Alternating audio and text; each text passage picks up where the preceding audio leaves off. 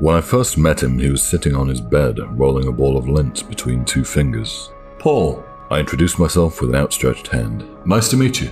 Is it Spencer? He dropped his little piece of lint, clearly startled. Spencer Jackson. Looks like we're roommates. I tried to ignore how cold and clammy his hand was. It looks that way. I dropped my suitcase onto my little bed, officially marking my territory. I surveyed the plain room. 2 beds, 2 desks, and not much space. I smiled. College. Finally. Feels good, doesn't it? Spencer asked shyly. What does? College. There was a strange sadness in his laugh. For freedom. If your family's anything like mine, it should feel good. It really does. I chuckled. There was something about him. I liked this Spencer. Want to check this place out? We explored the bustling campus streets into the evening. It was a pleasantly warm night for autumn. Spencer did most of the talking. His dad was a plumber. His mum was a secretary at a law firm. He wrote a short story that earned him a partial scholarship. He was going in undeclared, but wanted to major in professional writing. He'd only ever had one serious girlfriend. He considered the military, but decided against it. His dog's name is Ruffles. His favorite movie is Fight Club. On and on. He was an endless chatterbox. I couldn't get a word in edgewise. I'd known a guy that Spencer reminded me of. Dave Remmel. Dave's dad used to beat the shit out of him, and his mom was a drunk who would ignore him. He was an only child and never got the attention he needed, so when someone lent an ear, he'd bend it. We stopped at a small house teeming with college kids at various levels of inebriation. Let's meet some new people. Bass thumped. Someone shouted. A girl laughed. Spencer's face turned a shade whiter. I don't think so. Come on, I said. I grabbed a handful of his jacket and pulled him playfully in tow. We walked into the exciting chaos that is any house party. The welcome smell of cheap beer, cigarettes, and a hint of weed. Thumping bass, 2 loud conversations, laughter. We navigated the crowd, clutching red Solo cups, and found ourselves a vacant corner. This is a little awkward, Spencer said. Yeah, a little. I don't recognize anybody here from my high school. How about you? A couple that was sitting on a nearby couch gave me a strange look and retreated towards the kitchen.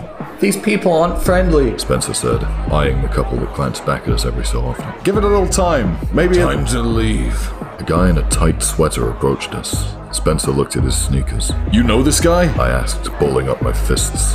What did you say to me? He bumped his chest against mine. His breath was cheap vodka. I wasn't talking to you, I said, meeting his gaze squarely, despite the fact that this guy could probably knock my head off my shoulders with one punch. A few people noticed the commotion. One of them chuckled. A small group encircled us. One person had a cell phone out and was filming. Everyone always wants to see a fight. Let's just get out of here, Spencer said. Fine. I shouldered past the jackass in the sweater and stalked back out into the night, leaving a burst of fresh laughter behind. My phone buzzed in the middle of the night, waking me up.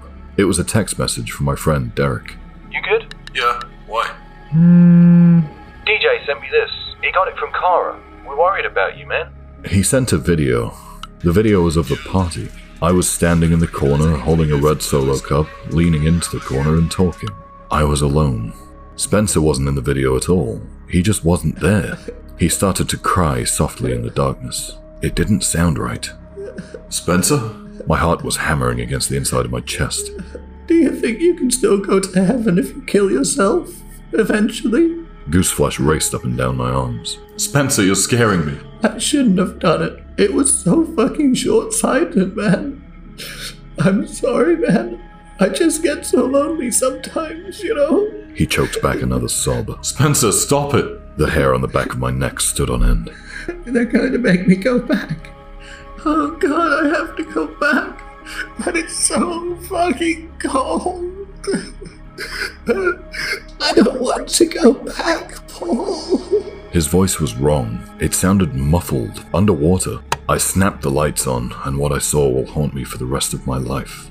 A small, neatly made bed with fresh linens, unoccupied.